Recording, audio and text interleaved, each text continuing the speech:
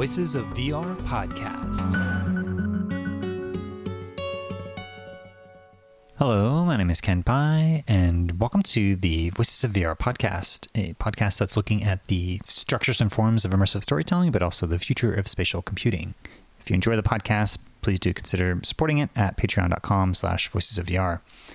So in today's episode, I'm going to be continuing on in my series of the different projects of the Tribeca Immersive. This piece is called Plastisapiens, which is from the National Film Board, a couple of new VR creators and artists inspired by Toxic Progeny, The Plastisphere, and Other Queer Futures by Heather Davis. And it's looking at the permeability of how plastics are getting more and more into our bodies. Our bodies are interpreting it as these xenoestrogens. And so estrogens, that's not quite estrogen, and that it's changing the chemical makeup. And so what's that mean and how it's impacting us? But in a long speculative future, kind of an ironic take of how that's going to change our embodiment. And it's doing a lot of really interesting experiments of using the medium of VR to play with these different concepts of permeability and boundaries between ourselves and the world around us, but also our embodiment in that context, and using embodiment as the main vehicle to be able to tell the story of the impact of plastics on our body. So that's what we're covering on today's episode of the Voices of VR podcast. So this interview with Miri and Edith happened on Saturday, June 11th, 2022 at the Tribeca Immersive in New York City, New York. So with that, let's go ahead and dive right in. My name is Miri and I'm a visual artist. It's my first VR project, so the realm of VR is really new to me, and the first work was Plastisapiens. My name is Edith Jarish. I'm a film director of documentary and fiction, and this is also my first VR piece, an animated piece. And Miri and I, it's our first collaboration. Yeah. Great. Maybe you could each give a bit more context as to your background and your journey into doing VR work. Sure. So as a visual artist, I'm really interested in materials and the materials that make our world. And the idea to work in VR came about due to the idea that materials really transform our biology. And so VR is a really amazing medium to tell a story in a way that you really sense and feel in your body a transformation. And you go through a journey rather than seeing, a film which you kind of sit passively and observe. It's a way to really, interact with the subject. So, I usually work with kind of dystopian ideas. I like to use humor and irony in science fiction, thinking about future in an exaggerated way. And, And as a scriptwriter, I was very curious to learn more about new ways of telling stories. So that's what brought me to VR. And Miri and I, we discovered that we had a lot of affinities in themes that we explore, and aesthetic and the forms we love and inspire us. And a lot of the themes I use in my work is identity and mutation and migration. So it made a lot of sense for us to work on this Plastisapiens, which is the story of a speculative piece where we imagine the future of humanity in a world where plastic is changing our DNA. So it was, interesting for us. I think if we do a new VR piece, we're going to be more able to understand the technology and where it is now, because it's still new, and maybe we're going to be able to play with these leaks and lags, and I think, Yeah, I noticed that there was like a feminist theorist that was cited, and I don't know if there was an essay that coined the phrase of Plastisapien. Maybe you could give a bit more context of how that came about. Yeah, sure. The writer is called Heather Davis, and I don't remember the exact name of the article. It's something like Toxic Progeny, the Queer Future of Plastic. And actually I met Heather Davis in New York 4 years ago in a context of thinking about the future of museums and museology. And she gave a talk about how plastic is making our bodies queer in a biological way, and also showed us different kind of plastics that exist, and told us about xenoestrogens. So a lot of the things that are in the VR piece are very heavily inspired by her research and her take on, what does it mean in terms of consciousness, and not just our biology, but given also our queer times and queering our genders and queering of a lot of aspects of life, that also after COVID, that everything becomes a bit more shaky and less certain. Yeah, and also we really inspired by Donna Haraway as well, which is a feminist writer, and the idea of talking about crisis and trouble from a feminist perspective, to first start from being with the trouble. Plastics are here. There's no way to kind of go back. Toxicity due to plastics is here.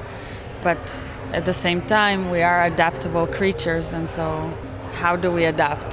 So it's a way of just kind of first, if I can quote Donna Haraway, is like really staying with the trouble as a methodology, as a way of being. Yeah, that's really inspired the work.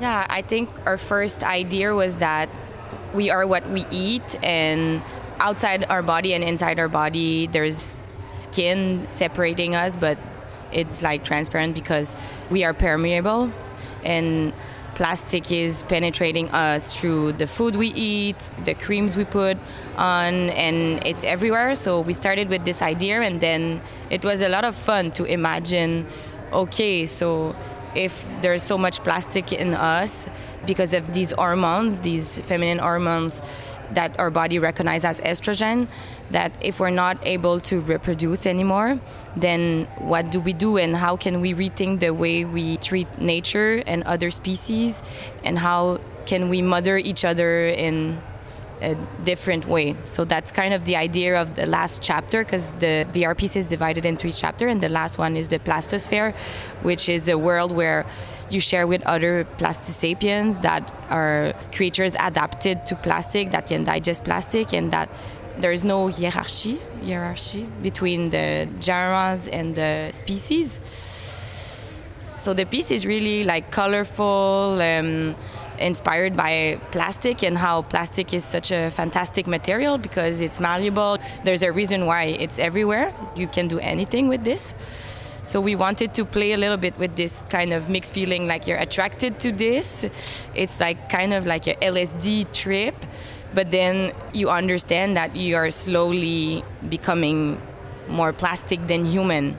So what was interesting also with the VR technology is that it was a way for us to transcend our bodies, because you have, for example, your hands in the beginning, they're rocks. Then you go back in time and learn the origin of plastic and humanity that is the same, and it's underwater.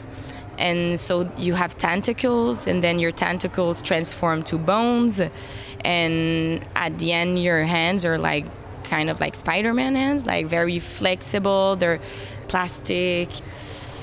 Yeah, and also there's one chapter where it's a cave with stalactites and rain, and the rain slowly transforms to plastic rain.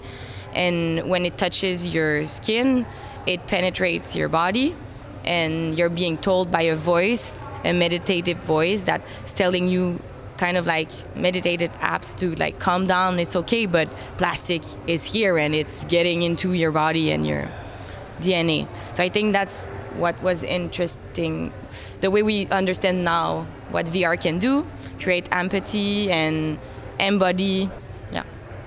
Yeah, so there's a lot of the themes that I want to unpack, but I think the embodied aspect that you just brought up, I want to leverage on that a little bit, because I feel like one of the key takeaways I have from this piece was how interesting it was to embody these different types of embodiment.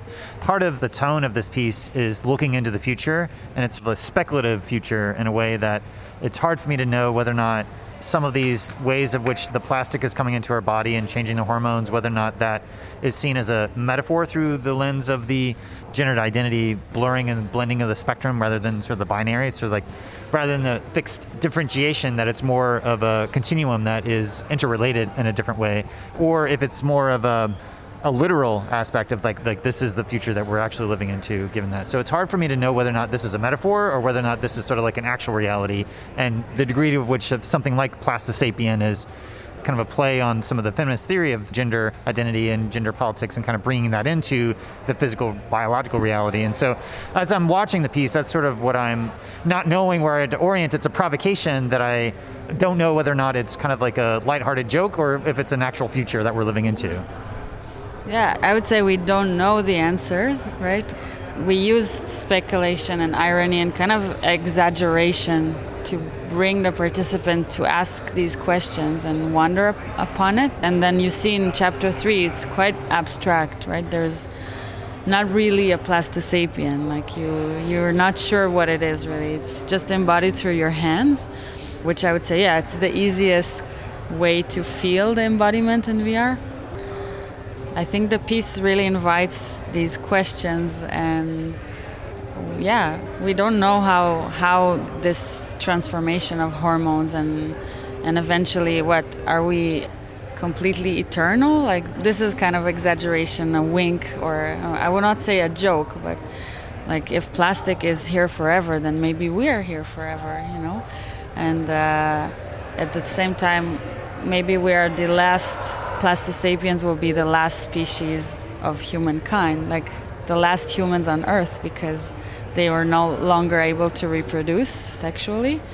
And so the idea is that also, I think we gave you a little sibling at the end, so the idea was, okay, well, if we're no longer able to reproduce sexually as humans, our progeny are viruses, bacteria, different types of fungi that developed also in the plastic toxic environments.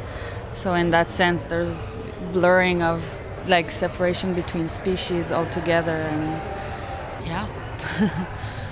Yeah, and from the perspective of writing, it's kind of like a tone you're trying to hit where you want to not be too extreme, but also kind of have that irony. I'd love to hear about your process of trying to find that right mixture of tone and irony and everything. Yeah, so I think we talk about plastic a lot. We all know like plastic is everywhere. Oceans are saturated with it. And we really didn't want to have this moralizing tone because we thought it was a better way to engage a discussion to not be moralizing. So that's why it's a bit like funny and playful. But I don't know, do you have anything to answer? Yeah, there were a lot of edits in the text, I would say. We had to find like, okay, how much to also leave for the experience. Especially in VR, like, you know, there must be a balance between what you hear, the instruction part of like breathe in, breathe out, move your tongue up your palate, take it back down. All of these more instructional methods that bring you to kind of sense plastic and your own transformation, rather than this like telling you facts all the time. So, but we wanted those facts to be a part of the experience. We were also really inspired by texts that appeared when plastic was just created or synthesized first. So there's a lot of irony we used there, where we kind of use the same fascinated language with this material. It's so wonderful, malleable, ever-changing, all of these kind of descriptions of it. Yeah, it's really different than telling a narrative story, I would say. And yeah, I just wanted to add that one film that inspired us is a film by Alain René called Polystyrene, and it's this kind of like ode to plastic, and you start with the Tupperware, you go back to the petrol industry, and I think it was made in the 60s. And yeah, we were really inspired by this ode to plastic. Like at the end, there's like a few plastic molecules that are all singing and talking to you together and telling you how plastic is wonderful, malleable. Yeah. Yeah, I think both the breathing, there's another experience that I've experienced before where you move your hands and you have the pulsing of the breath, because it's difficult to track your actual in-breath, and so to move your hands to create this undulating feeling of as you're breathing in, the world is kind of vibrating around you, and I thought that is a really effective way of building a resonance with you, and also a connection as you as an individual to the world around you. But also the different types of tentacles in the hands interactions. You mentioned that you feel like the best expression of embodiment is the hands, and I felt that you were able to create some really interesting experiences with the tentacles. And what were you doing on the back end to make it feel like, I don't know if there was a delay or if there was almost like a fluid dynamics or haptics that were in there that were giving me an extra feeling of having like my hands were actually tentacles. And it was just a lot of fun to kind of play around with that.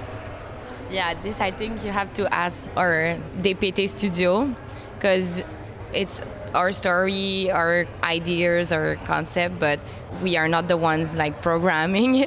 So there was a lot of back and forth, like, okay, so this is our 50-page mood boards. We want the hair grass to look like this. But then they were the genius behind the operation. But yes, I don't know how they did, but the tentacles, it's like so fluid how they're moving. It was, I would just mention that to collaborate like this through media, like bringing us as artists and writers and filmmakers, and then like to a medium like VR, it was so generative because, yeah, how do we translate? Like, we knew we wanted ourselves to be transformed into this octopus being, but then, like, how do you really make it in VR? And that was just incredible to work with people who can make this idea into an embodied form. Yeah. Also, one thing we really wanted is the participant have an impact on the environment and vice versa. But how do we do this in VR? So they were a lot of help, DPT Studio. So with your hands, you're able to move. So the beginning of the piece, it's like a cave, and the ground is like skin with hair. And when you move your hands, it moves, and you breathe, it moves the floor, the ground. And then at the end, also, when you continue this movement of hand, it changes the color of the plastosphere. And when you touch some creatures, there's some excroissance. They reproduce, like there's some growth. So these were some ideas that we wanted to explore in VR that we couldn't have done in some flatty version. Yeah, I don't know. Has anyone brought up the reference to you of Everywhere, Anything, All at Once yet, in terms of the hands? No. Oh, okay. It's in a film. So it's a multiverse film where they have one of the multiverses have characters that have hands that basically don't have bones in them. They basically look exactly the same as the hands at the end. So anyway, there's sort of like a independent kind of exploration of that as a concept. But definitely, it's an amazing film, but just, I guess no one's brought it up yet. But there's some overlap there between another film that's kind of depicting in cinema whole character scenes that have hands that have like really super long fingers. So anyway.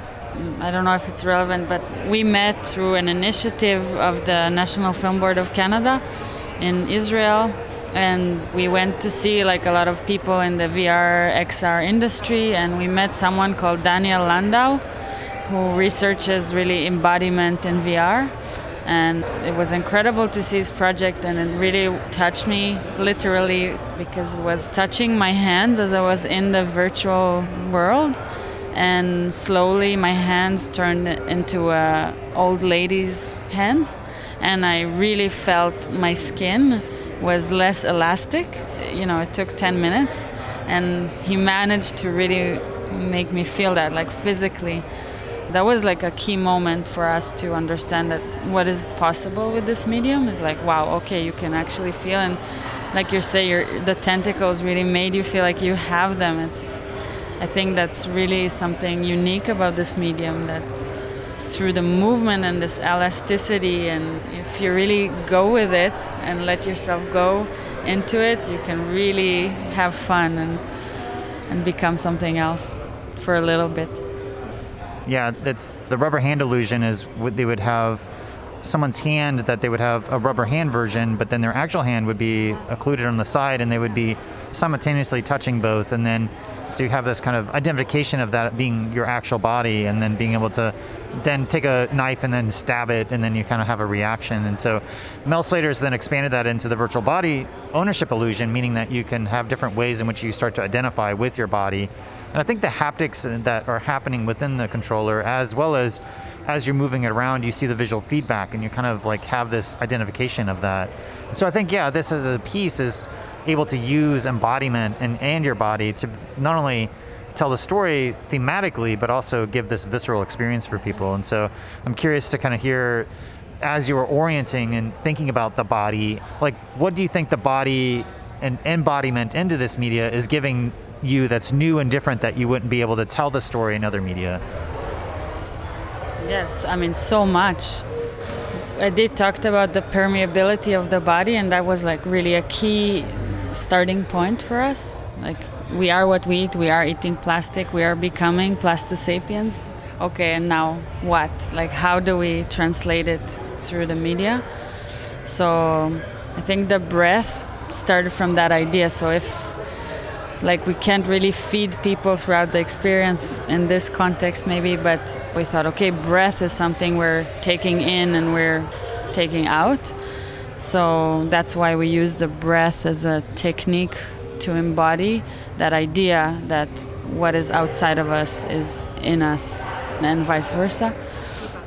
Yeah, there's some moments that when you exhale, you see those little particles coming out of what your mouth is. Also, when you grab the fruit in chapter 1, your hand becomes tainted with the same color. Yeah, I mean, how could we do it in a different medium? I don't know.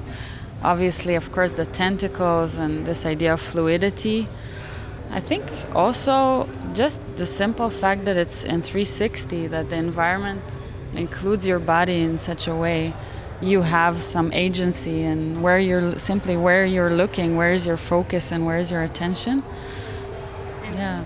Also, we're telling a story where we go back in time in 1907 when the plastic was invented, and then we go back into the present and then in the future.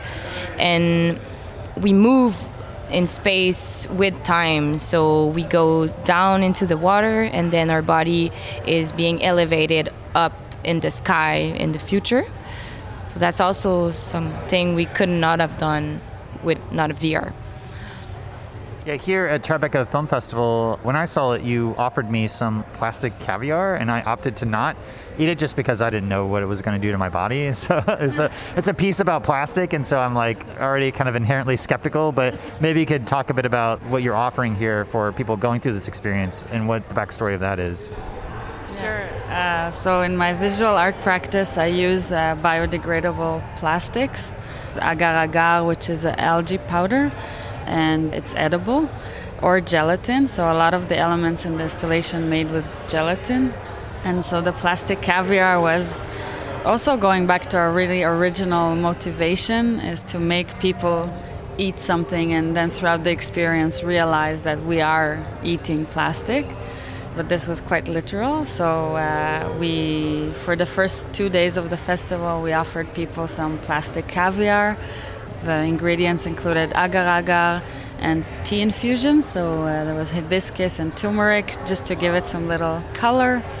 It's vegan, it's gluten-free. It really feels like you're eating some kind of jello plastic. And throughout chapter 1, when you're invited to put your tongue up your palate and feel the microplastics residue, then we wanted the participant to remember the act of eating.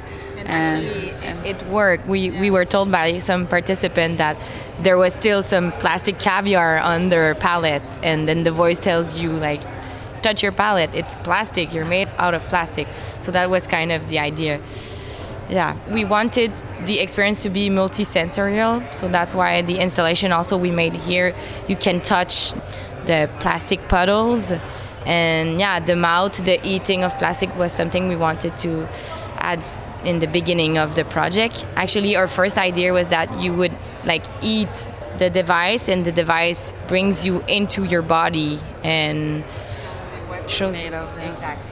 But then, yeah. Adjust to the medium.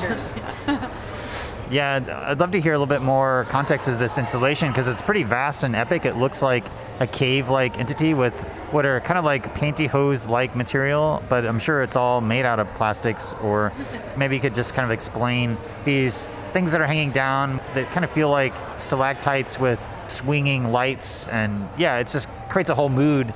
As I was in the experience, I was bumping up against one of it, so I was feeling some of that as I was trying to reach one of the fruit. It was at the point where I was being obstructed by the installation. But overall, it's kind of a nice tone as I'm walking into this. But maybe you could give a bit more context of the process and designing it, if there's any other story behind it. Sure. We both worked with Frédéric Bay-Saint-Marie, who designed this installation. And our idea was really inspired by the actual VR piece, thinking with, okay, what is inside is also outside. Like, we're not sure if we're inside a body or outside a body. Is it like a cocoon, or is it inside a organ? Is it a cave, like you said? So it's inspired really visually by chapter 1, where we're in this kind of inside-outside cave, and the stalactites, the elements that are hanging from the ceiling, are like textile objects dipped in bioplastic. So again, using water-soluble, biodegradable plastics that I cook in my studio.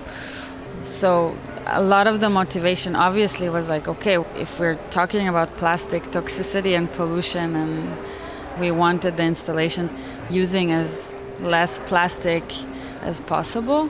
It's true, all of the fabric is obviously plastic, this kind of stocking material. But yeah, all the other elements are kind of produced plastic. It's actually just really hard. Like, we didn't want to use plastic, but we had 3 weeks to do this, and it was just like realization that it's just really hard not to use plastic. So yeah, the goal was not to use plastic, but then time flew and we kind of had no choice. But a lot of the materials are like reused. Yeah, exactly. And also under the stalactite, so the purple bioplastic is like leaking and creating some kind of puddles that looks a bit like petrol, but is bioplastic. And from these plastic puddles, you can see some growth starting. So there's some flowers, like new life form is emerging from this new plastic life. Well, what do you hope that people take away from this experience, and how do you see it as furthering the conversation around this as an issue? Yeah, for me, I would love that each of us looks at our own standing and where we're at, what can we do? As a creator, I wanted to bring this issue to a conversation space, but from a feminist perspective, from a perspective that is not like seeking solutions right now in this like very urgent and scary tone, but rather, this is here. We know we are adaptable beings and we're very intelligent, and all of the solutions kind of to problems are already here. It's just about how we make it into regulations and work together from each of us where we're at. That's what I would hope to, and I hope to create more conversation like this one, and I guess to bring the fear of the future into the conversation too, because we need to find like solutions, but also it's okay to be afraid of this future and to acknowledge it and recognize it and talk about it, make art about it, and see where that leads us as societies. I think we don't have answers to a lot of questions, and this uncertainty about the future is something we treated, and we want to not reduce eco-anxiety because we don't have the answer, but just if we are a bit more relaxed, we can have conversations that are more thought of.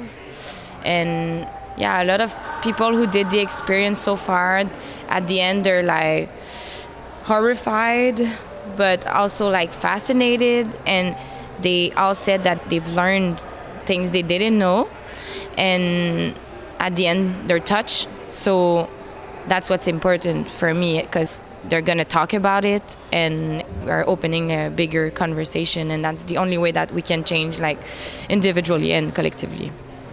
Yeah, one of the things that I guess I want to just help elaborate on and clarify a little bit is that you're talking about how the plastics are changing different aspects of our hormones and potentially leading to different aspects of infertility. And so it's covered in the piece a little bit as you explain that, but maybe just here you can kind of recap what the idea is that as the plastics are in our bodies, how is that changing both our hormones and our ability to reproduce? So yeah, it's really about the xenoestrogens. So like it comes from the Greek like foreign, the word xeno, and so the body recognizes these molecules as estrogen.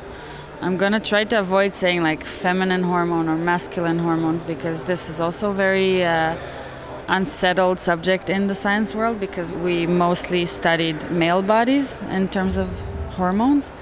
But yeah, basically the cause of having more and more xenoestrogens in our bodies means that our bodies do not produce estrogens naturally, because it seems like we have enough. So that's why in bodies that have uteruses and these kind of organs, if we don't have enough estrogen, then we cannot have babies. It's biologically becoming a problem.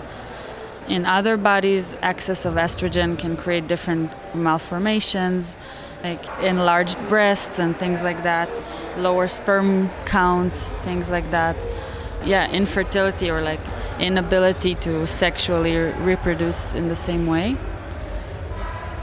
It's not really clear exactly yet what the effects are going to be, but recently some new scientific discovered that there is now plastic in our blood, in human blood and in women's placenta.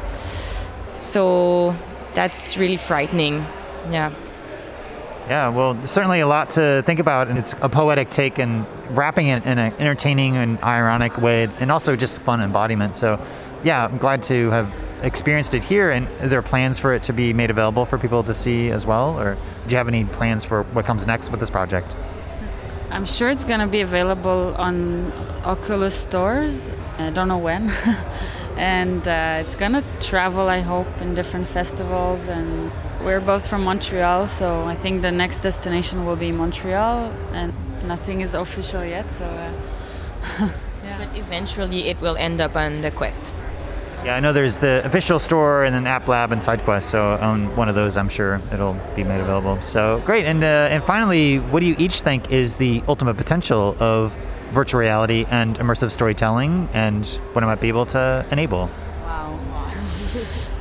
I mean, it's really exciting for me. It's my first exploration with the medium, and now after doing Plastisapiens, I feel like I learned a lot of the possibilities, and sometimes to learn more about possibilities kind of is almost like knowing less, because it's like, whoa, a lot is possible. I would say I'm very curious just being in this festival and looking out from as a observer on other people doing VR, like having the headset on and me just being their witness. I think there's a really interesting aspect of generosity and care, and I personally would like to maybe explore this choreography that happens when someone is immersed in a world and while being in the world, and this kind of care that needs to happen, especially if experiences are multi-user experiences and you move in spaces, so there must be people like caring and guiding and making sure you're not stumbling and hitting walls. So for me, there's something in the future there in terms of care. I think embodiment, healing questions, taking us places that otherwise we were not really able to access, but we maybe need to access to evolve as a species. Wow. I think you gave good answers. I think VR gives a great opportunity to connect differently with others, and for me as a storyteller, really interesting to change the way I think of the audience participating in the story. And because of that, the possibilities are, infinite. I think there's some stories that must be told in VR and others in other medium, and I'm still exploring which one, and I'm not sure exactly how I see this medium. There is like a lot of possibilities, but also it's still a new medium, and the technology and the accessibility particularly is sometimes a bit constraining. But I'm really excited to be part of this hub and new discussion, and so that's the most exciting and interesting part for me.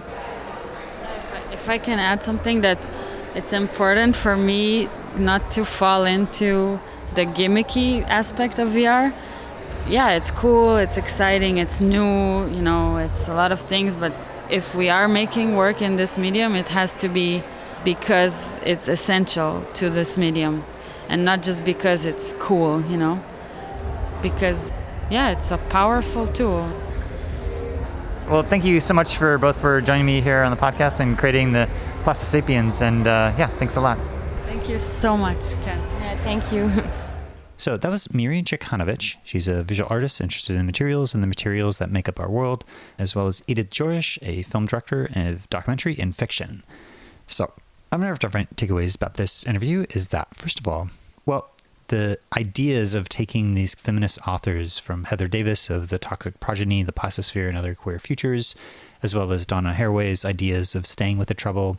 So not trying to fix or change or have any agenda as to what should happen, but to just notice what's happening and just try to be with what's happening. But also using the tone of this irony of this speculative future and go out way into the far future and to look at what's happening now. And if some of these things, if they continue to happen, then what's the logical extreme of where this could go? And moving from binary ways of thinking to the spectrum and seeing how those metaphors of the spectrum of gender starts to have the interactions with the world with plastics as they get into our body and these estrogens and change our chemical makeup and impact our fertility.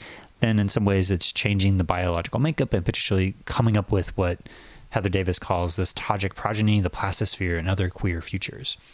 So an eco-fiction place that's taking all this different aspects and investigating the material's impact on the body. And the art style in this piece is somewhat simple and minimalist in a lot of ways, but the thing that was really striking to me is the different ways that they're playing with embodiment. So having like tentacles as hands, or having these, if you've seen the movie of Everything Everywhere All at Once, there's some scenes that have like hands that are extended. So just thinking about the ways in which our body continues to morph and evolve with its permeability, with the different stuff that we're creating. And just to explore those aspects of embodiment and to give people that embodied experience of sort of modulation and evolution of the body over time. So lots of different interesting experiments with embodiment and trying to use that, have other entryways into talking about some of these different topics without having an overly moralizing tone, and taking a lot of the different insights from Donna Haraway's ideas of staying with the trouble.